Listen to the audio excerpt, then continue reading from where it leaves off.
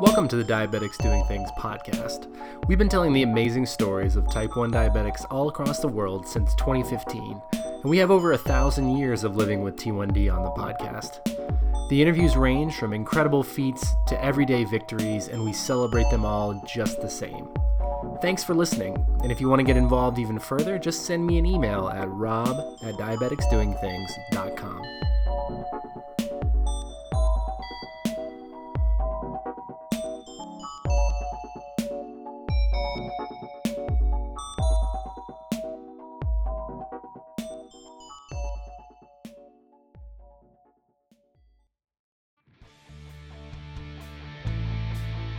Hey, I'm Stacey Sims, the host of Diabetes Connections, a weekly podcast.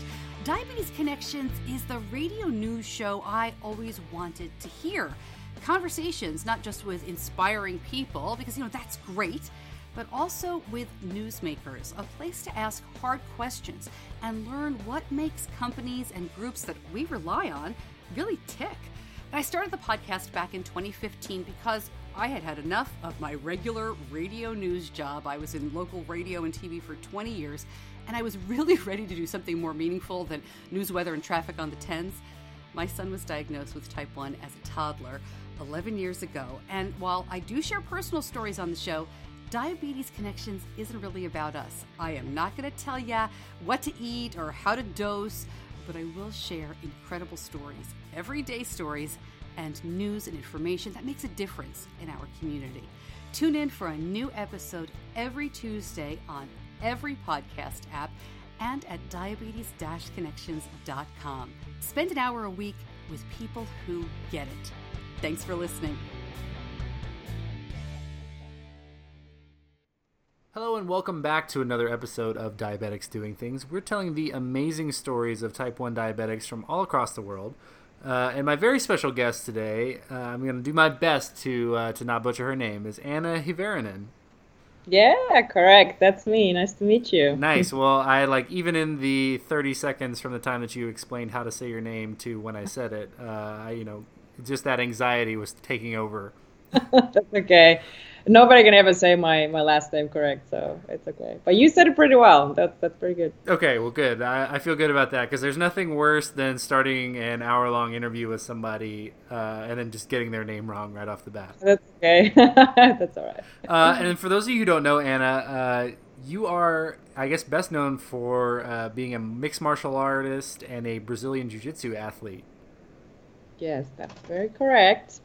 And we were talking about the first episode of Diabetics Doing Things chronicled a boxer from Ireland. And I think you were the first combat sports athlete since then, and you're from Finland. So both combat sport athletes from overseas. So really excited to get back on the combat sports train and kind of dive in. Yeah, me too. So let's dive into it. So give us your diagnosis story and kind of tell us how you came to join the type 1 diabetic family. All right. So I was diagnosed in 1999, and I was 11 years old. So I can't remember everything in detail. It's quite a while ago, almost 19 years. But I do remember it was the summer, and I had been losing weight really rapidly and very, very thirsty, very tired, all the typical signs. And we were in this amusement park with my cousins, and I think it was like right after that, that my parents and my cousins were kind of like, that's not quite normal, and we went to the health center there in Helsinki, and my blood sugars, this is in I don't know if it's a European units, but was like 35 millimoles per liter. So it was very high, and that was a pretty clear case. So I definitely didn't understand much what diabetes was and what was about to change. But the only thing I heard was needles, and I was so scared of needles that I think that part freaked me out more than actually having the diabetes, that I had to inject myself. That's the scary part for me. So going, before you were diagnosed, obviously you didn't have to encounter needles almost ever, just like, at a checkup or whatever. Was there a moment where you were like finally over the needle fear, or is it still something that bothers you? Yeah, no, not anymore. But yeah, it definitely took me a while. I think I was quite young, so I did kind of understand that I had a diabetes, but at the same time, it took me a couple of years to really kind of understand that what it was and take it seriously, I guess. But yeah, I think, what would I say? Maybe even a year. Like I would inject myself, but it was always like a hassle. Like, oh my God, like I have to do it again. And then my mom's like, "Do you want me to do it?" No, I don't. I want to do it myself. So I got over it, but it took a while because when I was very little, I don't know where this came from, why I was so afraid of needles, but it was almost like a phobia. So it was a huge overcoming for me when I got diagnosed. It's always interesting because, nobody really likes getting shots. I mean, I think Yeah. that's a pretty much universal Yeah. fear, and some people obviously have a bigger aversion to it than others. And I think when people who don't have diabetes see people giving injections, or they are talking about those dreaded awkward conversations like, well, if I had diabetes, then I could do everything, but I couldn't give myself the shots. And it's like that's such a huge part of it. Needles, whether it's a continuous glucose monitor or a pump or a multiple daily injections, needles are a part of your life, and testing your blood sugar. And it's just interesting to see the development, even like yourself, where you had like a clear, true fear aversion of needles, and then eventually sort of wore off. Yeah, and it's like you kind of don't have an option. I mean, you're gonna have to get over it. And at least at that point, so that's a while ago. I don't think pumps were very common at that time. At least I wasn't even offered it when I was a kid. And I also have noticed, like at least recently, that it seems to be a way more common thing here in USA that it still is in Finland. I was actually just visiting home, and I was asking like, what's your because I haven't lived in Finland for the last 7 years, so I always go, and I often go for the checkups there just because our healthcare is free. But yeah, they say it's more common, but I don't think it's as common as here. It's not. There's a lot of people still in injections. Yeah, it's interesting. I think, that's something that I always like to ask guests who are from other countries, because I think that people here in the US and UK and Australia are all fairly similar in terms of, what kind of coverage they get from an insurance perspective, or from, the UK or Canada, for example, some of the government help that they get. But the offerings are relatively similar, and the thinking is relatively the same. So it's interesting when you go a little bit further out. Finland. I've talked to people in Sweden, and they're all on multiple daily injections. Not exclusively, but I think, like you said, it's more common. Yeah, more common, definitely. And for here, I think I got put on a pump, and I think people now, like very recently diagnosed people, are being offered pumps just because the technology is so good. Absolutely. Yeah, I agree with that. And so it's interesting. You were diagnosed, you said, like 19 years ago. When you were 11, and it's just the difference between in the last 20 years of the ability and care and technology that you have as a type 1. It's pretty dramatic. Oh yeah, absolutely. And I think it really is, today, I believe, and it's not just a headline, but it is, if there is such a thing, it is the best time to live with type 1 diabetes today, just because there's so many other options compared to 10, 20 years ago. Exactly, and it's exactly that technology that has given us so many tools that it's amazing. I actually myself, I'm still in injections because of the type of sport that I do. It would be very, very difficult for me to have a device attached to me. Yeah. There's too much. I imagine that somebody would just pull it out. They would try to hurt you, right? It would be very difficult. I came across to a wrestler guy. It was through one of those diabetic, I think a Facebook group it was. Uh-huh. And I don't know how he managed to do it, but he wrestled with the, actually it wasn't a pump, it was a continuous glucose monitor. But even how do you keep it intact? Because wrestling is a contact. And he said he had some crazy tape he was putting on. I don't know how he did it, but I don't know I would ever be able to keep it intact. That would be. Yeah, it's interesting. I've only recently gotten a continuous glucose monitor. I don't know what took me so long. I think I just thought it was going to be too expensive, and then anyway, it's not. But so I have one now, and I play basketball. So I wore it on my arm the other day to play basketball for the first time, and was just shocked that at the end of the game, like nothing happened to it, which was cool. It was nice to be able to like look at the numbers after a game. But yeah, in a sense, I'm a very physical player, so I thought that it would be bumped or like get knocked off or something. But yeah, just like it's so cool. It's almost worth the risk of it getting pulled out. But it's interesting. Yeah, if I was a wrestler or a mixed martial artist, I would definitely not have one. Yeah, I mean, maybe I'll try that. I think the pump, maybe not, but the continuous glucose monitor may be worth a try. And I think it would definitely help me because the nature of the sport. It's very aggressive, and when we have like hard sparring sessions and stuff, my blood sugars tend to rise because of the cortisol, because of the adrenaline, and sometimes it's very hard to catch in time. I try to check my sugar during the sessions and take a little bit of insulin and stuff, but if I had that continuous glucose monitor, it would definitely help me with the sport. Having said that, I would just stay intact. I would probably have to take it off for certain sessions though. Sure. But, well, it's interesting that you bring that up because the cortisol and the spiking of blood sugar, because a lot of the questions that we get from people on the podcast or listeners of the podcast is around preparing for exercise. So for those who don't know, and I think I'm a little bit more familiar with combat sports with friends who have been mixed martial artists and also working in the boxing world for a little while. I think people, as a general rule, don't understand how much preparation goes into a single fight. Just to get to any time where the lights are on and everyone's looking at you and you're fighting, there's so much work and so much conditioning and so much training. What does that do for your blood sugar? And I think take us through your preparation and how you not only prepare as an athlete but also as a diabetic. Yeah, so definitely it takes a lot of planning and a lot of discipline and a lot of monitoring.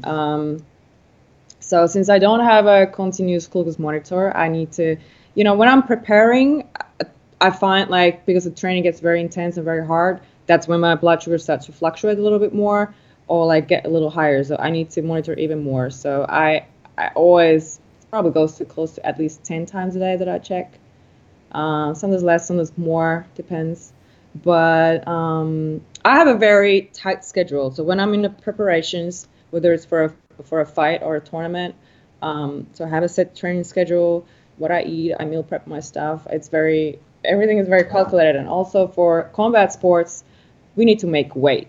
So there's often the weight loss process going on as well. So monitoring what I eat for my diabetes, monitoring what I eat so that I lose weight, that I still recover, that I still have enough energy to train. So a lot goes into it. So I always check morning, before I train, during training, after training, before I eat again. So there's a lot of checkups and very how should I say? Depends on the day. So sometimes some weeks can go much easier. Usually when I start to get quite tired, that's when my blood sugars, I can see that they are continuously high, and I need to pull back a little bit because I've been in those points. I've probably overtrained a little bit and I just can't get my blood sugars come down because my body's too tired.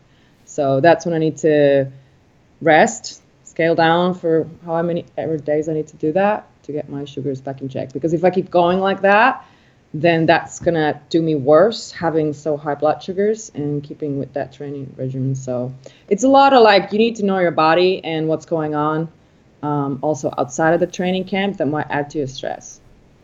Yeah, and I think that's one of the more important things about being a type 1 diabetic, but also an athlete. And that's a big philosophy that I rely on for my own training, listening to your body. And just if you really need to sleep, your body's telling you, you're sending a message. So obviously there are times where overtraining becomes an issue, especially for a fighter. I think Yeah. you're going very, very, very hard for a long period of time, and like because there's no quote unquote seasonality like there are with some other sports. How do you try to make sure that you're tapering off accordingly, or the right way, and making sure you're not biting off more than you can chew? Yeah, like you said, with fighting, it's difficult. There's definitely no seasons, and there is never, unless you sign with an organization who can give you fights more regular. You might have an idea. Okay, I fight now, and then again in 3 months. But a lot of fighters are not necessarily signed to just one organization, so you might fight in another one next month, and then somewhere else the next. So it is very stressful. You never really know when exactly you will be fighting next. There's so many factors going to it, like finding the fight, finding you an opponent, and then there's always the high risk of somebody getting injured and pulling out of the fight too. Right. So if I have let's say 8 to 6 weeks, that's usually an ideal preparation time, and I can get ready. And after that, it's I can take a little break. Sometimes the fights can get scheduled a little bit more closer to each other, and then it's really difficult with the fighting world, I would say. Like right now, I just fought 5-6 weeks ago, and I knew I wouldn't be fighting probably until December, so I knew I can take a little break. I took a week off, and then I just eased back into training, just training once a day, maybe 5 days out of the week, just light. And then as of a week ago, I started to get back into like a little bit harder training. I love how for a fighter that taking it easy is training once a day, 5 days a week. I know, it sounds good. But I mean, I wasn't training like hard. It was like a couple of lifting sessions, a few rounds. It's just, yeah. So I mean, for a normal person, it's definitely a lot. But for a fighter who trains full time, it's usually 2 sessions a day. Okay. Yeah, I just want to make sure to give our listeners some more context around how. And I don't mean to overhype it, but I want to paint a picture of how difficult it is to train just from a discipline perspective and how much work goes into it. Because for me, I was working as a marketing team member of the U.S. 2012 Olympic team, and they would go their average day was they would run 7 miles, they would do a strength and conditioning workout afterwards, and then they'd have 2 hours of boxing work or sparring in the afternoon, and that was like that was like a regular day. And that much work is just it's astounding for a regular human. I'd need to sleep for a week after something like that. Yeah, I gotta remember. So this is not just some regular person exercising. So anybody who's training whatever sport, professionally, it's a lot of training. So it is a lot. It's usually twice a day. So this is definitely not like that the regular person should aim for. If you train 4 days out of the week, that's very, very well. So don't need to aim for these kind of amounts of training. But as a fighter, similar to boxing for sure, MMA, jiu-jitsu, whatever. So when I'm on preparations, it is usually at least 4 days out of the week, I have a double session. And then maybe Wednesday and Saturday, I have a morning session only. That usually gives me like Monday, Tuesday will be very hard. And then Wednesday night, I have off. So then Thursday, Friday, I can go harder again. And then I have just morning on Saturday, and then I recover over the weekend. And when I'm not in preparations, then it's not necessarily twice a day, every day, or I might have a few days that I do twice, but the intensity is a lot lower. So they're more like skill work and just maintaining the fitness. But when the preparations are on, the sessions get a lot harder. And I train here at American Top Team headquarters, which is a professional MMA team. So they have a very organized training schedule for the professionals, which is really nice. And we have plenty of like hard sessions to choose from. And because it's a team sport, but at the same time, it's an individual sport. So everybody is in preparations at different times, and everybody's schedule is kind of a little different all the time. But what would I say? Like a regular fight camp would be maybe 1 hour drills in the morning, Monday, 1.5 hours of wrestling after that, and then at nighttime you would maybe have a striking session, skill work. Tuesday is always a hard sparring morning. Then at nighttime, maybe some MMA drills or conditioning. Wednesday, same thing, maybe wrestling, striking. Then Thursday is always a sparring in morning again. And nighttime, whatever everybody has scheduled. And then usually grappling in the morning on Friday, conditioning at night, sparring again on Saturday. So it alternates a little bit whoever is working what. And then, yeah, it's a lot of preparation for sure. So, and I think like, but as we go into like, that's the training aspect. So that's one. And you brought up a good point earlier about weight and making weight. Another thing that I think people sort of take for granted as watchers of the sport. So walk me through, first of all, just like give me like a general idea what making weight is like. Then talk about what making weight is like for someone with type 1 diabetes. And then sort of how you approach and think about making the weight aspect of the sport. So for MMA, people tend to cut a little bit more weight than I would say for maybe boxing or Thai boxing, partly because the weight class is a little bit different. In boxing, there's more weight classes than in MMA. So in MMA, they go every 10 pounds. So for women, will be 115, 125, 135, 145. So in general, weight cutting, I mean, ideally, if you have a 6 to 8 weeks preparation, you can make weight fine. It's when it comes more problematic is if you get a short notice fight, which a lot of fighters have to take in their career. You can have like a few weeks notice, and then most of the time they make a catch weight at that time. But in general, you need to be very disciplined with your diet. You need to start early because you're not going to lose a lot of weight in a short amount of time. So fighters usually try to get to a pretty low fat percentage, as low as they can. And then the rest remaining, it's really up to a fighter what they like, probably somewhere between, I would say, 5 to 10 pounds, then cut from water right before the weigh-in. So that usually starts like, some people cut a little bit of water during the fight week, and then the major cut is like during the weigh-in day. So if weighing is at Friday night, they'll start in the morning. And like I said, this is, a personal preference. Some people cut more weight than others. I personally don't like to cut a lot of weight because of my diabetes. So I'm a little bit in between. I feel like I could probably cut a little bit more, but so far I haven't attempted, and I've been doing just fine. So my weight cut is very easy. So I diet down. I'm pretty lean all year round. So when I diet down, I go maybe down about 6 pounds, 5-6 pounds with diet, and then a couple of pounds, like maybe 4 pounds with water. And that's a pretty easy one for me to do. Okay. Yeah. So I think that's sort of the general idea of and thoughts behind, cutting weight. So now as a type 1, for you, but also, somebody else, what are the things that you have to think about, that you have to prepare for, that you have to be aware of throughout a weight cut?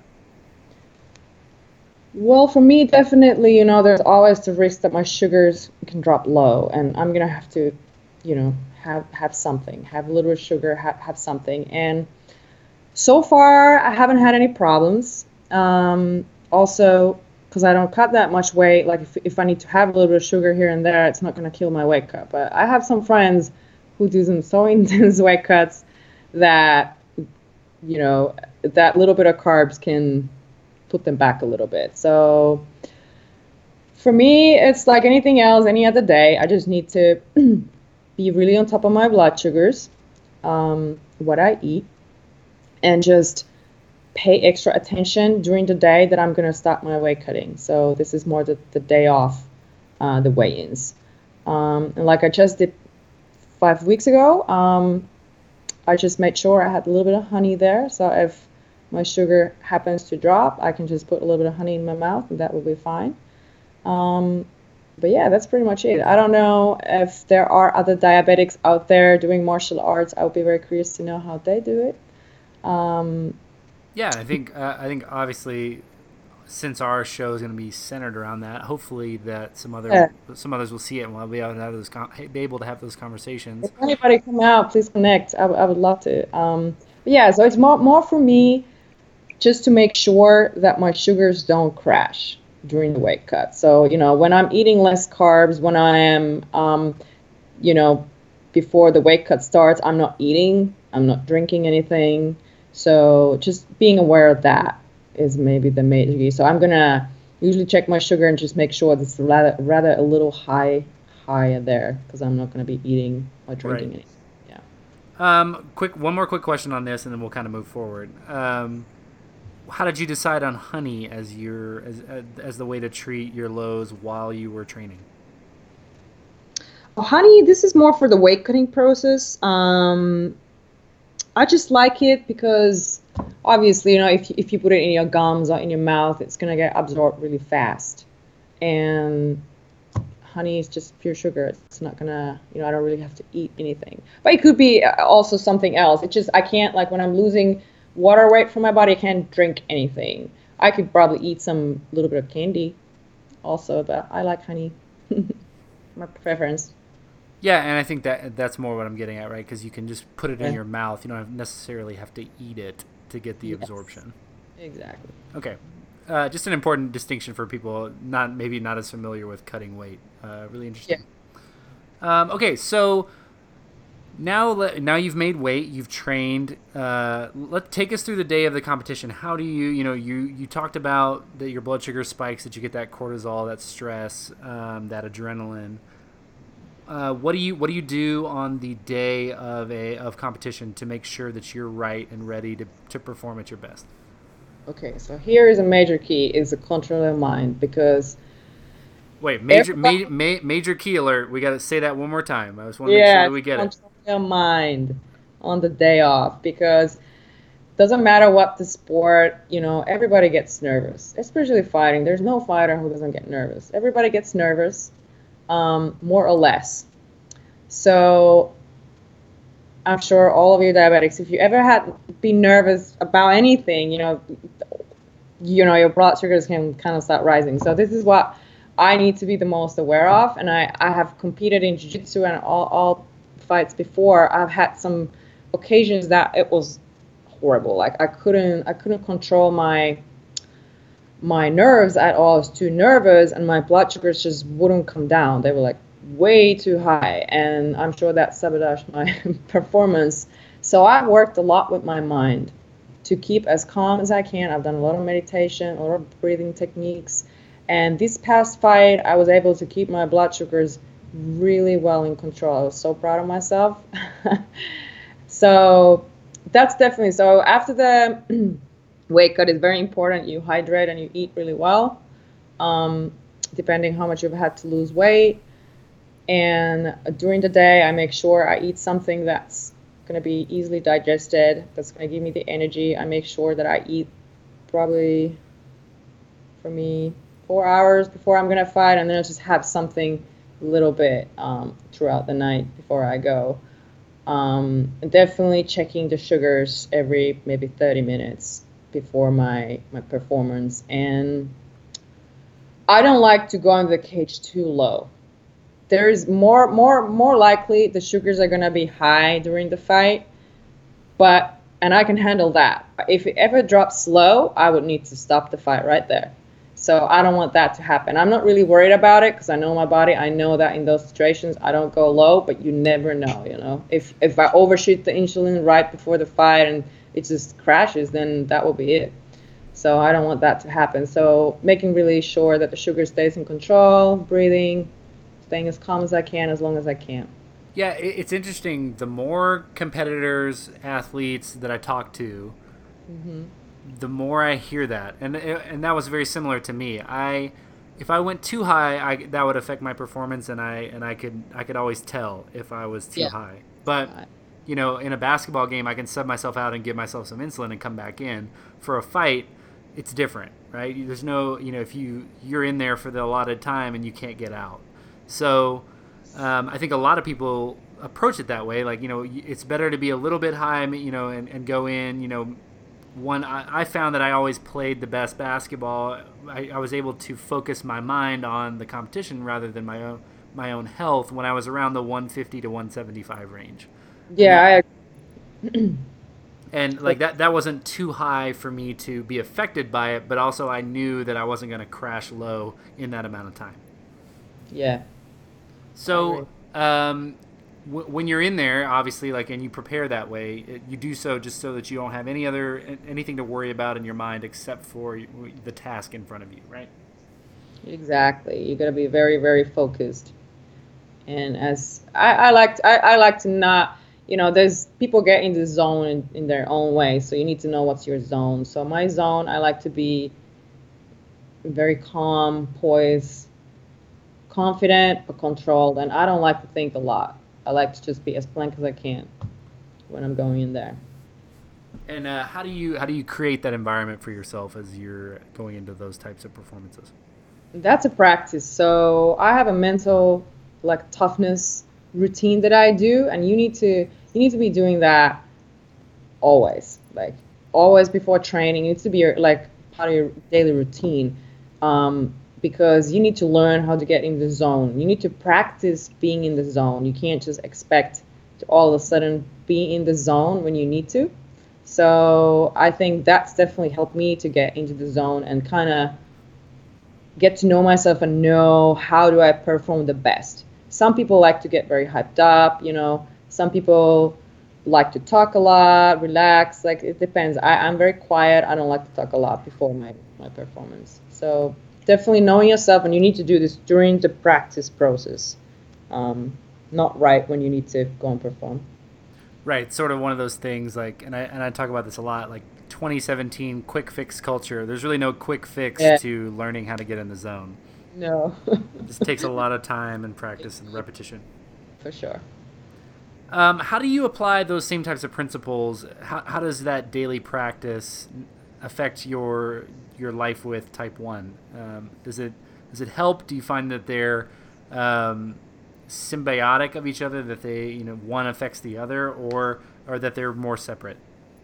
Do you mean my sport? Yeah, your sport and your sort of mindfulness practice, your getting in the zone, approaching. The reason I ask being that there are unexpected things that happen as a diabetic, right? You can eat the same thing, do the same workout, and have a completely different blood sugar reaction. How does your mindfulness, affect and go into your walk with diabetes? Well, when I started doing that mental work, really religiously, it was about a year ago. I found this kind of like a mental coach, and I've been working with him ever since. And I always knew how important the mind is with training and just everything, but I wasn't really consistent with my practice. And then the meditation and breathing really changed everything for me in my life in general. I feel like you're much more able to handle the stress or something that happens very suddenly versus if you're not ever stopping and calming down and centering yourself. So I found that to be crucial for my sport. I have dramatically improved my performance, but it's definitely helped me to manage my life and my stress and my diabetes a lot better. And I find that if I meditate every morning, my blood sugars are way better because my stress response is better. So that's a huge thing. What kind of meditation do you do in the mornings?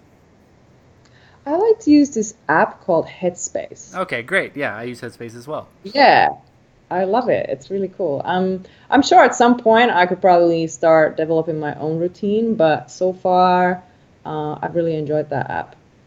And how did you get introduced to that? And was it a part of your training or just overall looking for a mental health, mental preparation balance?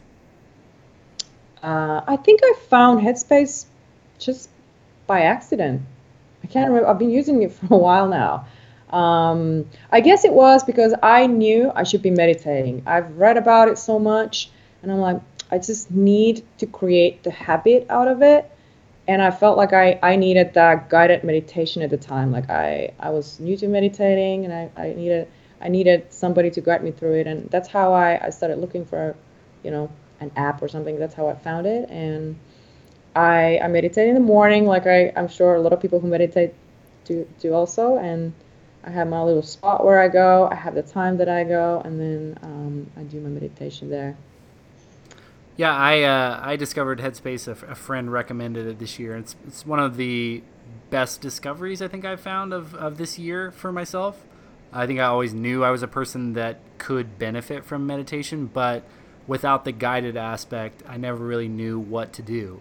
So Exactly. I would get discouraged and give it up after a while. So Headspace has been really cool and instrumental in that process.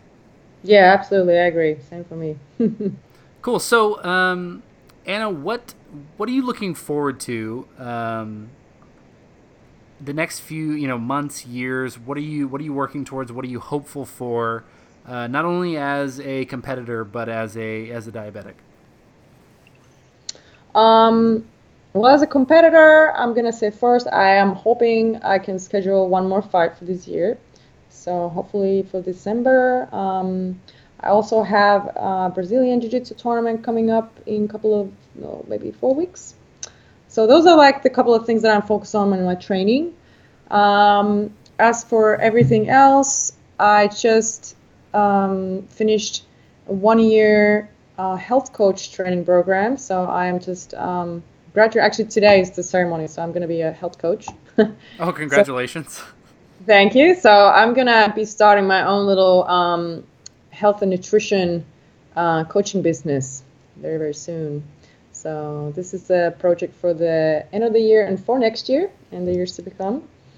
And then with diabetes, I mean, I'm following a lot to research what's going on, and I really, I'm hoping for a cure. I know that it's been coming for a long time, and I believe it will come in our lifetime. Like I'm sure it will.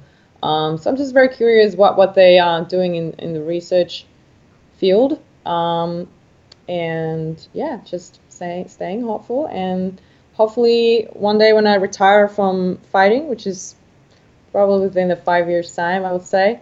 If there's no cure by that time, I'm probably gonna transfer to the pump and get all the benefits from the um, new stuff.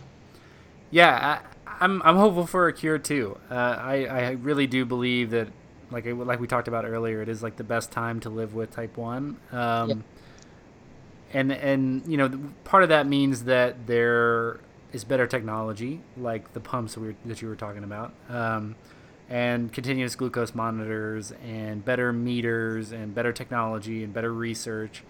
But also, like, I think a big part of it is the community, and that's a thing that I've only recently discovered. You mentioned earlier that you didn't really talk about your diabetes much. I was very much the same way.